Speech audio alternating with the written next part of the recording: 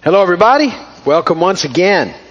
As we continue on in the series, the study that we're doing actually through the New Testament.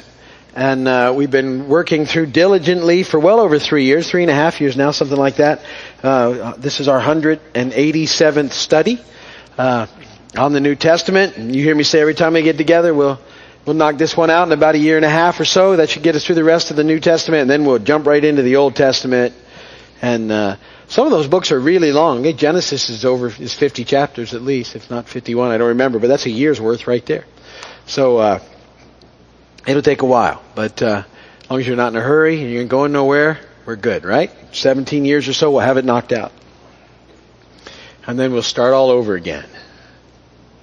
Yeah, we can fix what we got wrong the first time, I guess.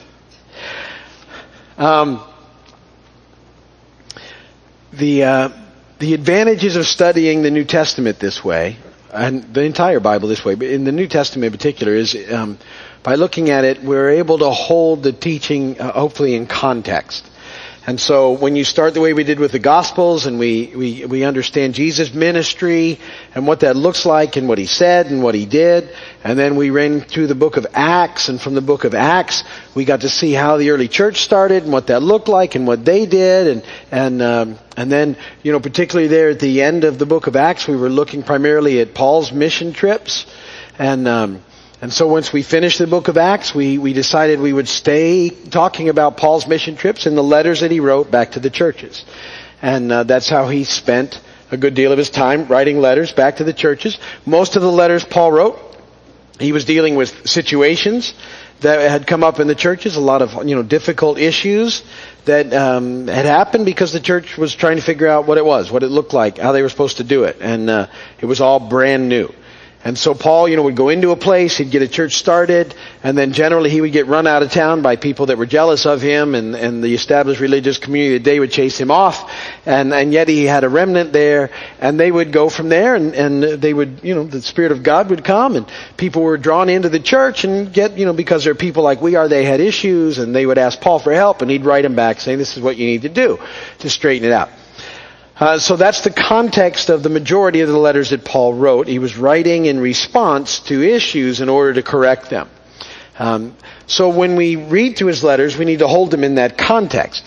Fortunately, or unfortunately, the problems that we face today are still very similar, and so the advice that was given back then by Paul under the unction of the Holy Spirit still works for us today in the church. However, we still need to be aware of the context of it and how it applies to us, so that we don't try and make it say something that it doesn't. And Paul's given a wealth of good advice in the letters that he's written to the churches, and hopefully it's, we've been taking it to heart as we work through it.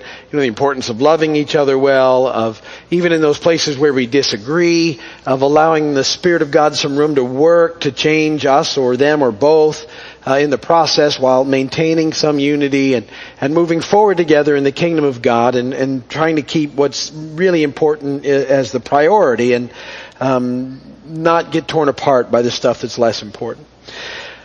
And so we've looked already at most of Paul's letters. We're almost done with Philippians. We're going to be in chapter 4 today. We got to work through the letters he wrote to Titus and Timothy, and then we'll have Paul pretty much wrapped up. We'll move into Hebrews. Paul may have written Hebrews, but he may not have written Hebrews. We can't get any specific yes or no on that. We don't know for sure. It looks like Paul wrote it, but then sometimes it doesn't. It might have been Apollos or one of the other guys. We don't know. But it's in the canon, and so it's absolutely worth taking out, read, and seeing what's going on, and it fits perfectly. And there's a lot of neat stuff in Hebrews. You'll like it. And then we've got Peter's letters, John's letters, and then Revelation. And I think that's it. And James. So that's where we're heading in the weeks to come. Well, we're going to wrap up with chapter 4 today in Philippians.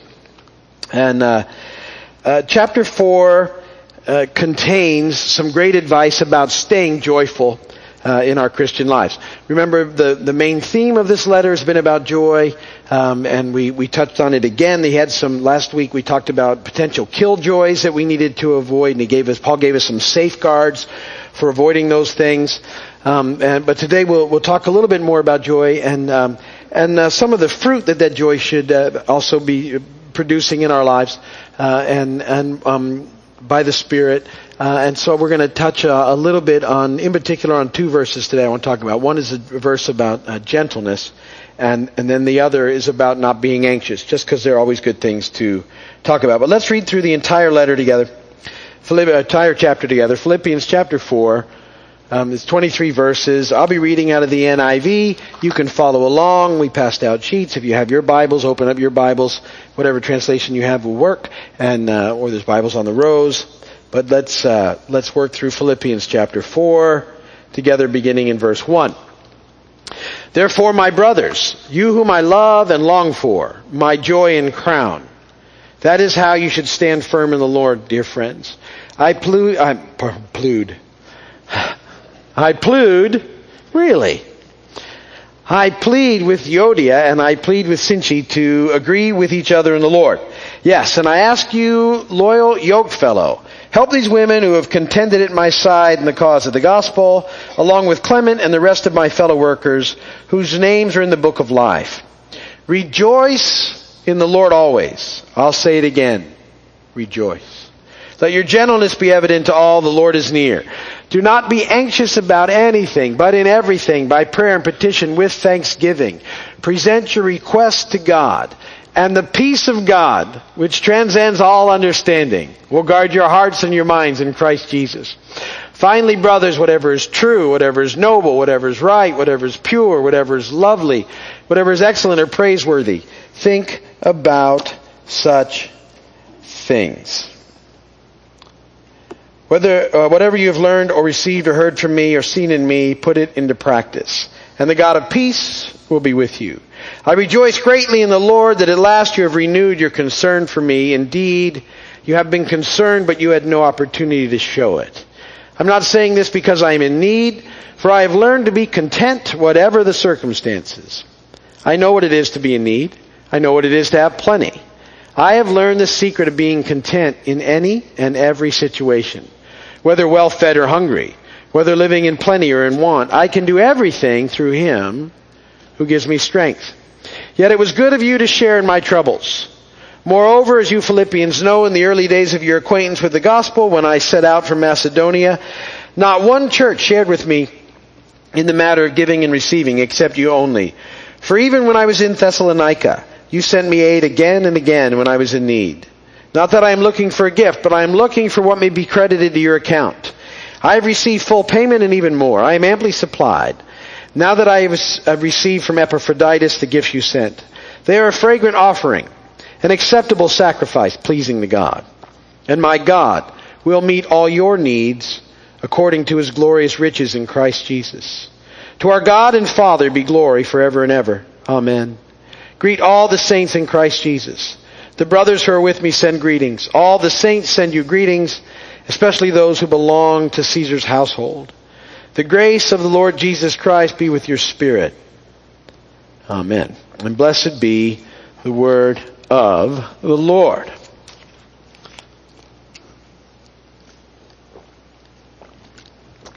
Good stuff. Now remember, again, just this letter that Paul writes this letter, he's in prison. He's in house arrest, but he's still in prison. And I still think it's great that he writes this topic of joy, and maintaining your joy, and being thankful, and being at peace, in spite of less than wonderful circumstances. And that's why it's such a poignant letter. You know, 'cause I think it's one thing to talk about the experience of joy in those seasons of our lives when everything is really working well. It's completely different to be talking about it when things aren't going the way, you know, that you may have them go.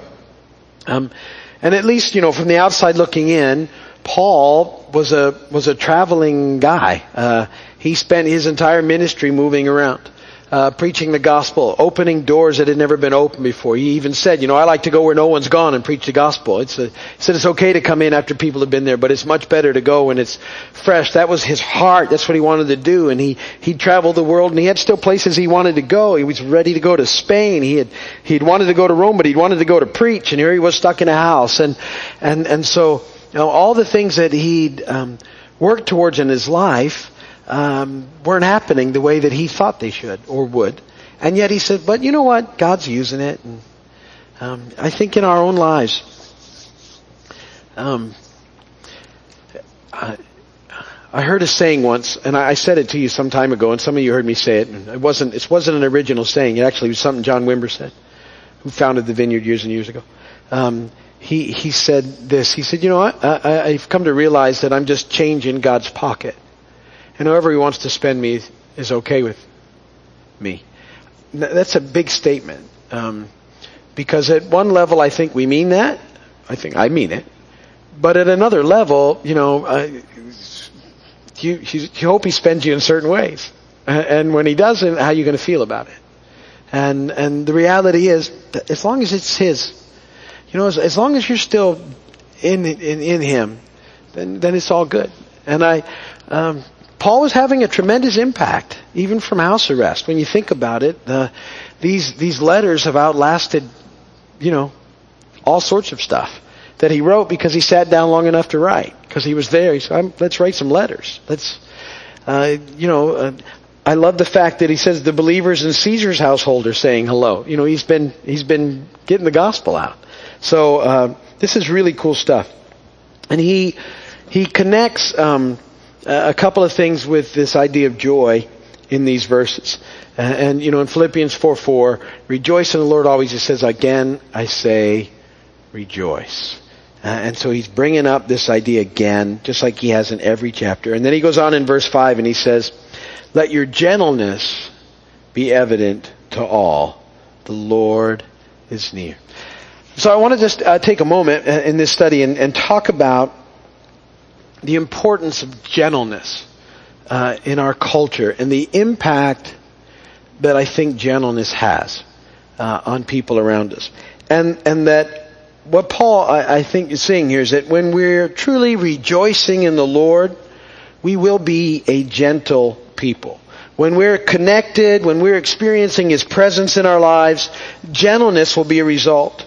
Because it's hard to be selfish and rude when you're experiencing His new and living way in your life. And so, to me, this idea of rejoicing and gentleness both demonstrate a focus on the eternal over the temporal. And so, gentleness means sometimes losing arguments. Gentleness means sometimes giving up so-called rights. It means forgoing last words. Sometimes it means, doing it the way other people would rather do it. Never getting, it's not that we don't allow ourselves to get pushed around and walked over.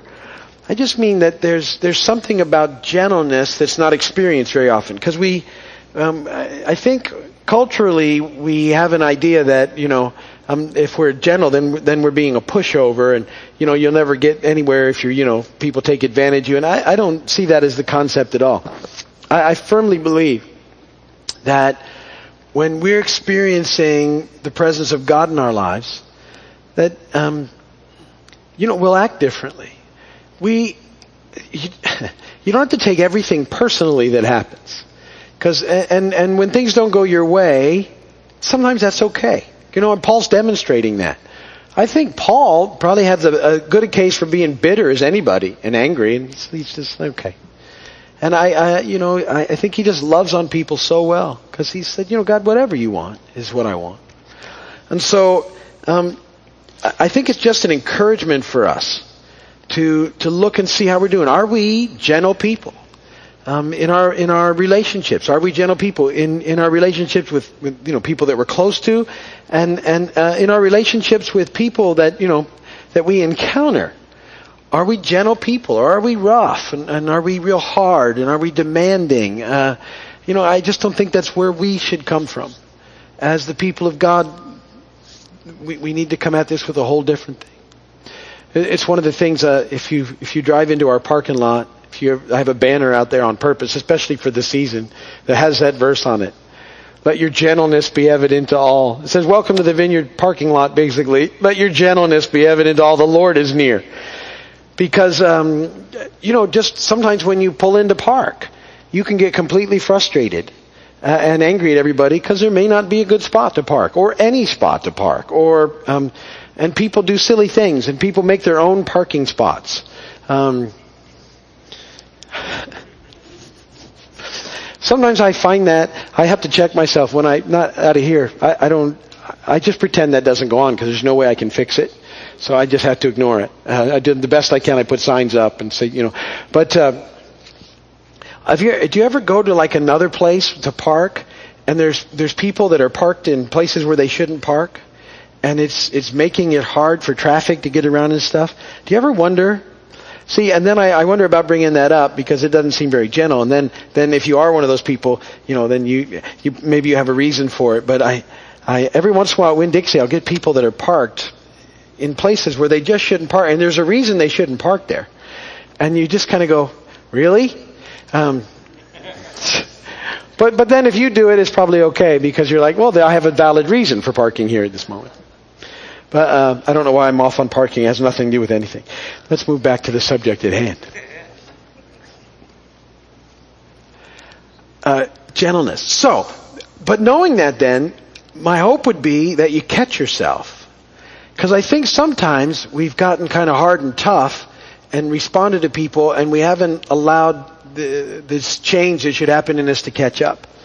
And we need to check ourselves. Are we being gentle? Can we, not immediately react to everything that happens or take it all personally? And I think that, being a gentle person's gotten a bad rap in our culture. And the idea of gentleness, the way Paul is presenting it, means to be patient. It means to be moderate.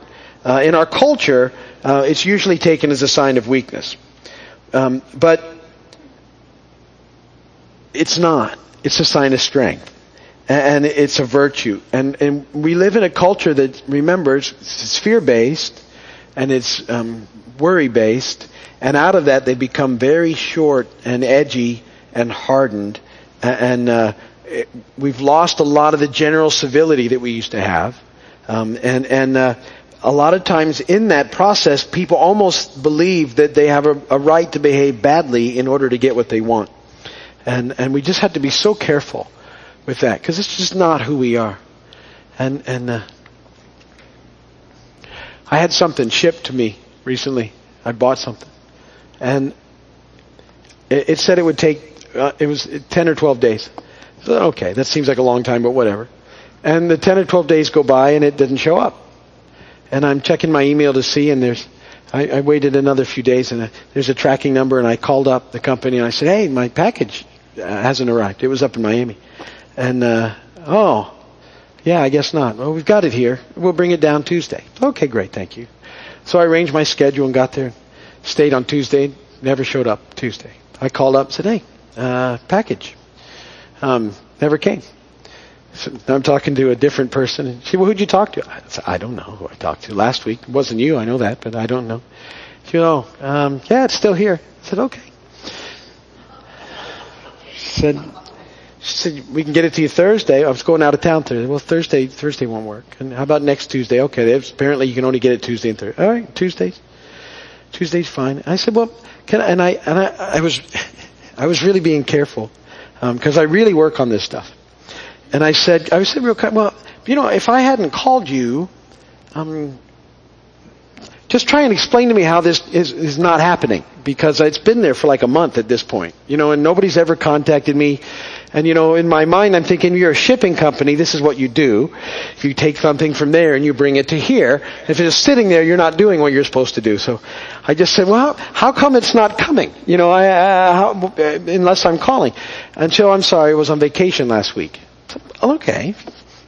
said, if you're wrong, but I wanted to say, what about the 3 week? But I didn't say this. Oh, okay, it's fine. Thank you very much.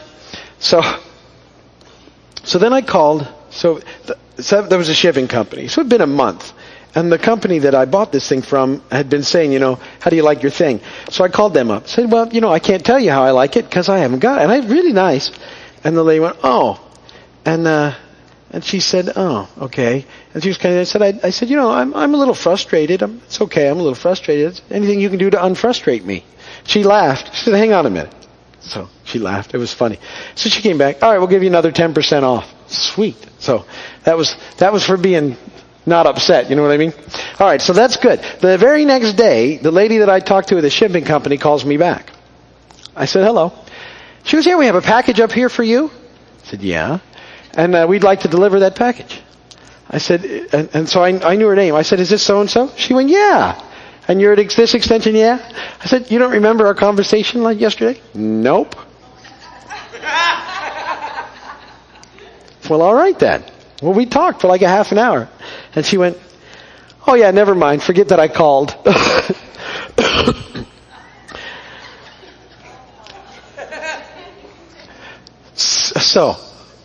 But here, the point was, I really just maintained, because there was a time in my past, even as a Christian, where I would have gone completely, absolutely insane at some point. Like, I don't really want to be mad at you. Is there someone I can be mad at? Can you get me someone up high enough that I can be unkind to? Because that's how I feel right now. I just never went there. It's like, whatever. And it finally did show up this Tuesday, so it's all good. But I only said that because I think we have a tendency to think it's okay to be rude in order to get what we want. Like it's our only option. And maybe you don't think like I do. But I mean, I have to really work at, in those situations where I'm getting frustrated, not being flat out rude. Or second, what's even harder for me is not being sarcastic. Because my brain works in very sarcastic ways in those situations. Anybody else have? I can toss out some sarcasm, And I think that's so not what I want to be or do. I don't want to have that heart. And so I really just try and choke it off. But I think them. So I'm not completely better yet. I won't let you in on all the stuff. But gentleness is what we need to do. Look at this story. 1 Kings 19, 11 through 13. I'll read it to you. You don't have it in your notes. The Lord said, he's talking to Elijah, go out and stand on the mountain in the presence of the Lord, for the Lord's about to pass by. And then a great, powerful wind tore the mountains apart and shattered the rocks before the Lord. But the Lord wasn't in the wind. After the wind, there was an earthquake. The Lord wasn't in the earthquake. After the earthquake came a fire, but the Lord wasn't in the fire. And after the fire came a gentle whisper. And when Elijah heard it, he pulled his cloak over his face and went out and stood at the mouth of the cave. And the voice said to him, what are you doing here, Elijah? See, that was God. And you need to know that even though God is all powerful, He's extremely gentle. And with all the power that made the universe, that holds all things in place, and there's nothing in the world as gentle as God is. And we see this gentleness of God modeled in the life and ministry of Jesus, where He cares for the lost, the down and outers, the broken, the sick, and He sees them and He brings the kingdom to them, just like we're talking about Sunday. He extends the kingdom of God to them and shows people how they can enter. He's the picture of gentleness in a broken world. And so Paul, when he's picking this subject up, he just talks about the importance of being gentle, and it's such an important thing for us. And it starts by, getting out of it's all about me mode and getting into the bigger picture. Then, in the following verse, one of my favorite verses, don't be anxious about anything, but in everything, by prayer and petition with thanksgiving, present your requests to God. Every morning in my prayer time, I use the Disciples Heart Primer that we have in the journal. I always ask God to help me see the traps that are coming my way, the tests, the temptations, and always to see His way out. And one of those traps, and this is one of the traps that all of us face every day, is anxiety and worry. We just talked about on the weekend. And the Apostle Paul's encouragement in this area is so inclusive of what he means, because he says, don't be anxious about anything, but in everything. So if you're anxious or worried about something that is anything or everything, it's one of those traps. You get how anxiety and worry are all a trap, every one of them? Because there's no wiggle room out of that. So don't be anxious about anything, but in everything. There's nothing that falls outside the lines, right? So if you're worried or anxious about anything or everything, it's a trap, and God has provided a way out, and the way out is prayer and petition with thanksgiving. So when you're worried or anxious, and you realize that it's a trap, which is what you should do, you check yourself, we talked about this weekend, because just then you realize what you're worried about is either anything or everything, or somewhere in between, then what you do is you pray, and you change your focus. And the best thing to change your focus towards is what you're thankful for in life. See, I don't know how to make that any more practical. Catch yourself in anxiety and worry. It's a trap. It's not doing you any good. And then the best thing you need to do is you have to stop thinking about that, to get that out of your mind. Pray. I taught you prayers, help, oh God, whatever. And then just start thinking about what you're thankful for. It'll take you right out of that worry thing. And, we will go through hard things sometimes, because it's a fallen world and a broken planet. But start thinking about what you're thankful for, and don't get consumed about what you're worried about. And then, it says with thanksgiving, so we get back into being thankful, and then we go with the stuff that we were worried about and we present it back to God. So, see, because God is able to do stuff we can't even imagine. And when we get anxious and worried, what we're doing usually is we're leaving God out of the equation of our lives. And He's so able to do stuff and to take care of stuff. And so don't limit the way things can work out with your anxiety and your worry. Pray. Get yourself stopped out of that. Pray a help me prayer. Start thinking about what you're thankful for and thank God for it. And when you get your focus change, your attitude change, then take those things that you were worried about, you present them to back God with Him in the equation. Say, God, I don't know how any of this stuff's going to work out, but here it is. And I trust you. I'm going to let you have it. And I'm not going to be consumed by it. Then when it tries to come back again, no, that's a trap that wants to take me out of life. I'm not going there. Think about what you're thankful for and move back towards Him. So God is not limited to anything. He can do so much more than we can possibly even imagine. And so don't be anxious. Don't be worried. You need to know that God's bigger than your problems. You can trust Him. He's there to help you. Help you. Helping. It's a new word for today. Helping. Sorry. Don't be consumed by the temporary. Keep your eyes on Jesus. Seek His kingdom first. He takes care of the rest. That's where we find life. That'll keep us filled with joy. Joy is the big deal that we need to have in this life. And He'll keep us there. All right, that's good enough for Philippians. If you're watching my video or on television, thank you so much for spending your time with us. We know how valuable your time is. We appreciate it. If you need prayer, go to our website at keysvineyard.com, find the prayer page, send us a prayer. We'll be praying for you. You can call us if you want. We'll pray for you that way. Come and visit if you're in Big Pine. We'd love to have you with us. And thanks for being a part. If you're on the webcast, hello. And if you are winter people who are watching the webcast, hello as well. And everybody be safe. Okay, that's it for that.